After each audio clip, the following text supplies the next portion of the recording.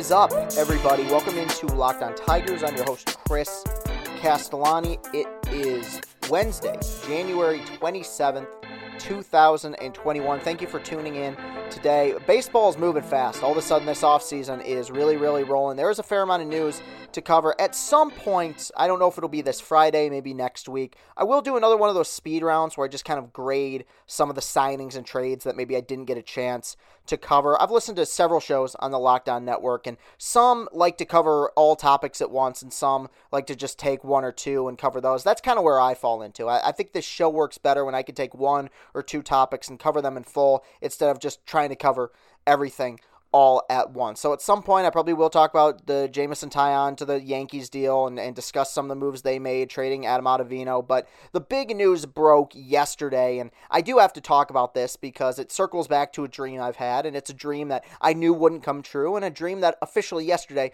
did not come true. JT Realmuto, catcher for the Philadelphia Phillies, re-signed with the Philadelphia Phillies, a 5-year, $115.5 million deal. I'd honed in on Realmuto from the beginning. He was the prized possession, in my opinion, of this offseason. Should have been target numero uno for the Tigers. He obviously wasn't. He re-signs with the Phillies. I'm probably going to repeat some of what I've already said, but I think it does need repeating because this is a bookend to kind of this chapter on this podcast. I've discussed this guy at length many times, but I said, look, if somebody offers Realmuto 8 years, $200 million, let him take it. I think he's a wonderful player, but I knew that wouldn't happen, and this is a very fair deal. 5 years, $115.5 million. Will JT Realmuto be the best catcher in baseball 5 years from now like he is today? No, absolutely not. He'll probably give them 2 or 3 more prime years, and then by then the Phillies may have somebody in their farm system or may just acquire another catcher that they can kind of ease into that starting role until Realmuto is done with his contract. That's kind of the nature of things in baseball. And I want to just talk about why it's frustrating to me because it would have been very easy for me after the World Series to just point to every big free agent on the market and say, sign him. Ooh, George Springer, sign him. Bauer, sign him. Lindor, trade for him. But I didn't do that because Chris Ilitch has alluded to the fact that he wants this organization to be run more like a business. Now, I'll meet you halfway with that. Honestly, I really will. Because Mike Ilitch, God rest his soul, and Dave Dombrowski, as much as I love him, and there is a bit of irony here, Realmuto now a part of an organization that Dombrowski is the head of baseball operations for in Philadelphia, but as much as I love those guys, near the end, they kind of lost their effing minds. They handed out some contracts that were remarkably unreasonable, and it ended up kind of tying their hands behind their back. The Victor Martinez deal, the Miggy extension, the Jordan Zimmerman deal, which Dombrowski wasn't there for. That was an Avila signing, but Ilitch was still very much a part of that. Mike Ilitch, I'm talking about. So when I hear we want to run this like a business, what that means to me is we don't want to hand out gobs of money to every Tom, Dick, and Harry who crosses our front desk. I don't have a problem with that. And the reason I honed in on Realmuto is because it made the most sense organizationally. I love George Springer, and if the Tigers would have signed George Springer, I'd have said, hey, cool, Springer's here, awesome, but let's look at it objectively. The Blue Jays handed George Springer a 6-year, $150 million deal. Let's say the Tigers did that.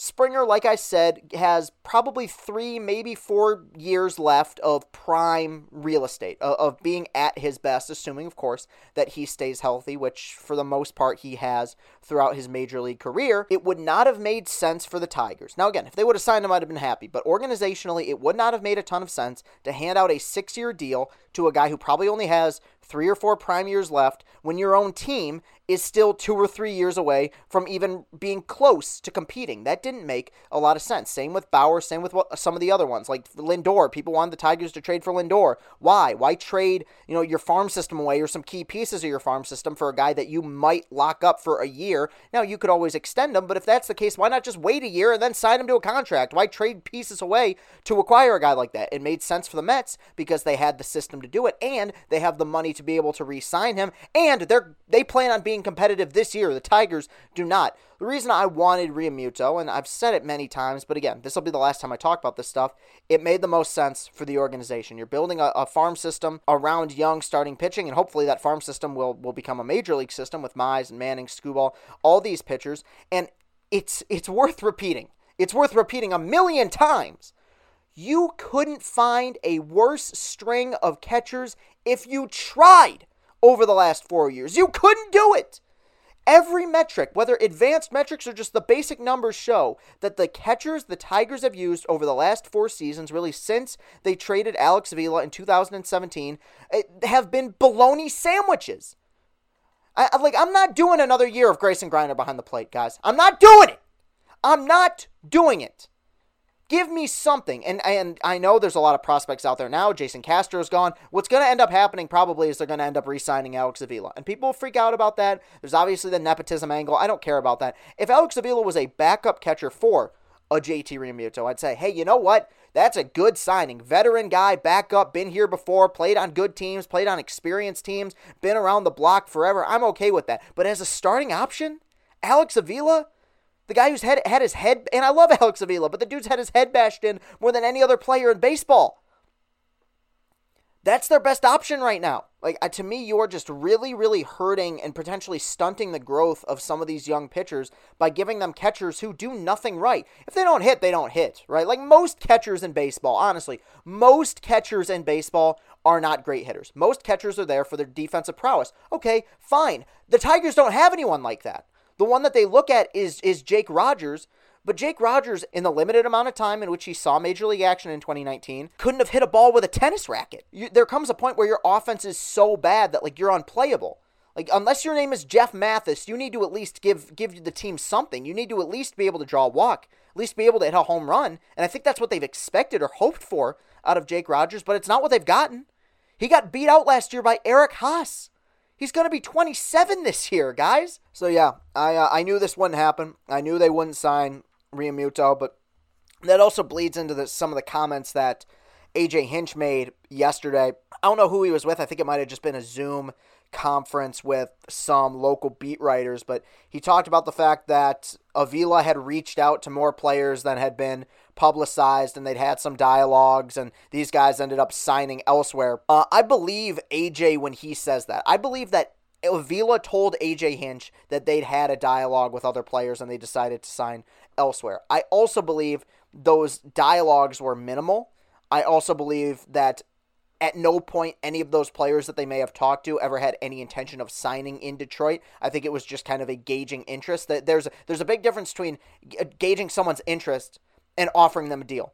And I could say with confidence, not a single one of these big-time free agents have had any deal offered to them by Detroit. Because I think Chris Ilitch might be too cheap to pay for a candy bar at this point. So I don't have any reason to believe that he's reached out to Realmuto or ever reached out to Bauer or ever reached out to Springer. And lastly, and I knew this segment would take a long time, and that's fine. I think I'm kind of spitting facts here. I think I'm on a bit of a roll, but maybe I'm not. This was a big-time free agent destination from 2007 to 2016. This was a place people wanted to play. It was a place that attracted big-time free agents. Obviously, one of the big reasons, Dombrowski and Ilitch at the top of that kind of Hydra monster. Even some of the lesser guys, like the Torrey Hunter deal. That was a great deal. 2 years, he gave him 2 really good seasons, made the All-Star team in 2013. Didn't know how to draw a walk, but he gave those teams a whole lot. Won 2 division titles in his time in Detroit. That was a low-risk, high-reward signing that was a high reward, for sure. And I've stated before that I think that every player claims to have some integrity. Every player wants to be on a winning team until,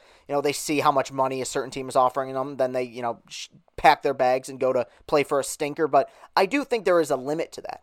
And right now, Detroit is not a good free agent destination. There's too much uncertainty here for a big-time free agent to be attracted to Detroit as a potential free agent signing. And that's something they're going to have to fix. And if these pitchers come along and some of these young guys in the system develop, maybe I could see more free agents being like, all right, I could see myself signing here. And again, people always point to, well, what about Pudge Rodriguez? Pudge Rodriguez was a 1 in a million outlier. And that was also 17 years ago at this point. That was a different time in baseball, the exception and not the rule. The odds of a guy like Pudge Rodriguez coming off of a World Series and then signing with a 119-loss team, that will probably never happen again, and if it does, it won't happen for a long time. This is going to sound harsh, but I think that as a destination, Detroit, to many big-time free agents, has become a kind of a disaster area. I don't think that this is a place right now that many big free agents are comfortable signing with, and I don't blame them. There's no roadmap here. There's no plan. Like, you look at what the Blue Jays are doing, it's very clear over the last several years they've kind of had this thing mapped out. They weren't good at all in 2019, and they said, all right, we got all these guys in the system. They're going to be here next year. We got Biggio, we got Bichette, we got Guerrero Jr., we got Nate Pearson coming up. Let's make a move. Let's sign Hyun-Jin Ryu. Good signing. Had a very good year for him, but didn't he finish third for the Cy Young? He was really solid for him a season ago, and he'll be good for them probably going forward as well. All right, we had a nice little bounce back year. We made the playoffs in that expanded postseason. All right, now let's make another big move. Let's go get George Springer. And while we're at it, hey, let's bring in Kirby Yates as a bullpen signing. That's a plan. That's a deal. That's a roadmap. It's not let's spend 4 years sucking as much as possible and then splurge. We're waiting for that splurge right now. We're waiting for that moment in which the organization wakes up, in which one of the richest men in the world decides to spend money on a baseball team that he owns. That day hasn't come. And right now, I'm at a point now, because I drank the Kool-Aid, and I feel like a fool. I really believe this offseason, things would change. I really believe that they would make a push for some of these guys. I didn't think they'd sign Realmuto, but I thought they'd make a push for him. I thought maybe they'd make a push for a Springer. I thought I would read a tweet by John Morosi or by Heyman or by Jeff Passan that said, hey, the Tigers are making a push at X big-time free agent. We haven't seen it. Robbie Grossman, that's their guy. That's their big free agent signing. That's their splurge. Robbie Grossman. I got to call this a segment before I get too mad. And, I've been fairly even keel lately, and maybe, I don't know, maybe people watching this or listening to this won't agree with that, but I've mellowed out a little bit, but just like, they're not making a push for any of these guys, and it just feels like everything's just being wasted right now. They're just watching everyone else pass by, and then they complain when they sign with other teams. Do something. Make a push, please. All right, we'll be right back. There was some news that broke on Monday after I uploaded the podcast regarding a potential delay to spring training, and the Players Association and the owners are fighting again. So we'll talk about that when we get back. The improved Built Bar is even more deliciouser. 18 amazing flavors, 6 new flavors, 12 other original flavors. Bars are covered in 100% chocolate, soft and easy to chew, and Built Bars are healthy. Built Bar is great for the health-conscientious guy or girl. You can lose or maintain weight while indulging in a delicious treat. Bars are low-calorie, low-sugar, high-protein, high-fiber, great for the keto diet. Go to BuiltBar.com and use the promo code LOCKEDON, and you'll get $10 off your next order. Use promo code LOCKEDON for $10 off at BuiltBar.com. RockAuto.com is a family business serving auto parts customers online for 20 years. Go to RockAuto.com to shop for auto and body parts from hundreds of manufacturers. They have everything from engine control modules and brake parts to tail lamps, motor oil, and even a new carpet. Whether it's for your classic or daily driver, get everything you need in a few easy clicks delivered directly to your door. The RockAuto.com catalog is unique and remarkably easy to navigate. Quickly see all the parts available for your vehicle and choose the brands, specifications, and prices you prefer. Best of all, prices at RockAuto.com are always reliably low, and the same for professionals and do-it-yourselfers. Why spend up to twice as much for the same parts? Go to RockAuto.com right now and see all the parts available for your car or truck. Write Locked On in their How Did You Hear About Us box so they know that we sent you. Amazing selection, reliably low prices, all the parts your car will ever need. RockAuto.com. And we're back, everybody. Thank you for joining us today. I did have to say as well, by the time you're listening to this, the Hall of Fame ballots, or whoever made the Hall of Fame, will have been officially announced. I'm recording this at 4:41 p.m.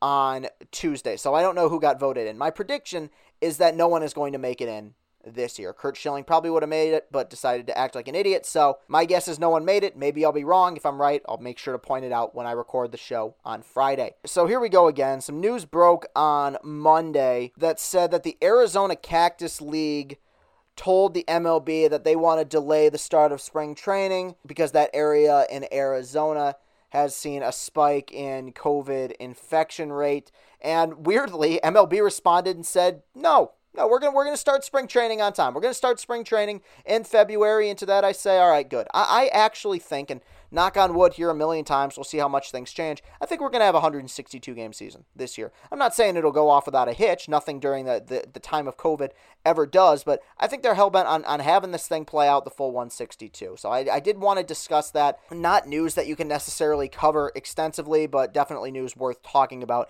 even if it was just for a short period of time. The other thing that broke was that the MLB, Players Union, and the owners are back at it again, trying to set up what the parameters are for how they're going to go about playing this season and what the rules are going to be. And there's been a lot of stuff that's been rumored, some stuff that's been approved. I do believe we're going to have the extra innings rule in effect, starting a runner on second base. I believe that's going to continue, but basically the owners came to the players with the proposal of expanded postseason and the DH in both leagues, and the Players Association turned it down. I don't blame them. Here's my guess. Here's what I bet is going to end up happening. Because the owners want expanded playoffs, the players don't. I completely understand that. I think both sides are in agreement on the universal DH, but it seems at this point like you kind of can't have one without the other for reasons that are completely beyond me. Here's what my guess is. My guess is this season, outside of the extra innings rule and stuff like that, my guess is we're going to go back to how baseball was played 2019, which is the 10-team postseason format. Both sides are monumentally stubborn, but I think with the amount of bad press that last year's labor negotiations got, because both those sides were skewered, especially by yours truly, I don't think they want to go through another big, labor battle again. So I do think they'll settle on something at some point. I do think that the big source of contention is going to be that expanded postseason. The players do not want that. I'm sure they agreed to it and were fine with it last year, knowing that it was a 60-game season, and to make this thing seem more legitimate, they expanded the postseason. It's a dumb idea. It's a monumentally stupid idea. With that said, at some point it will happen. I think at some point with Manfred in charge, we are going to see a 16-team postseason, and it's going to become a complete farce. But my prediction is we won't see it this year. I do need to say, what I talked about in segment 1, that stuff, that's interesting to me. What the Tigers are doing or not doing or are failing to do, that's interesting. JT Realmuto, that guy's a good ball player. I like talking about that. I like talking about the baseball part of baseball. This stuff, the labor negotiations, letters being written to Major League Baseball talking about how they should delay the start of spring training, that stuff puts me to sleep. It's stuff that I do feel a need to talk about because it is pertinent information. It is important. It is stuff that could potentially change the landscape of the game. Bores me to death, and that's why I haven't spent a whole lot of time talking about it, and that's why that will put an end to today's show. But I do think it was a productive show nonetheless, even though it did feature a very, very short second segment. You can follow me on Twitter at Castellani2014.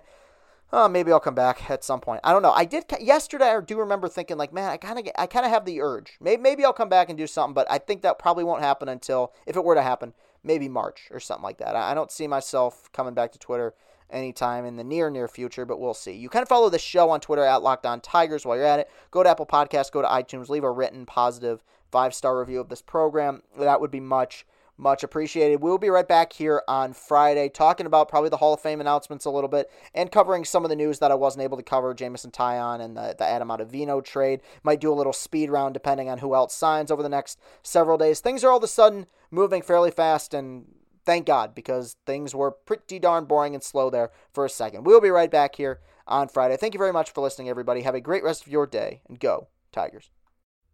Hey everyone, I know news is traveling fast right now, and unfortunately sometimes these shows end up becoming a little bit dated even right when they're uploaded, but I just wanted to throw in a little nugget here. It looks like the Tigers are closing in on a deal with Wilson Ramos, a former catcher for the New York Mets, also spent a lot of time with the Washington Nationals and I believe a season with the Tampa Bay Rays as well. This will all be discussed in full on Friday's show. I just wanted to throw this, like I said, this little nugget out there to let people know that I am aware of this, and it will be discussed on Friday's show.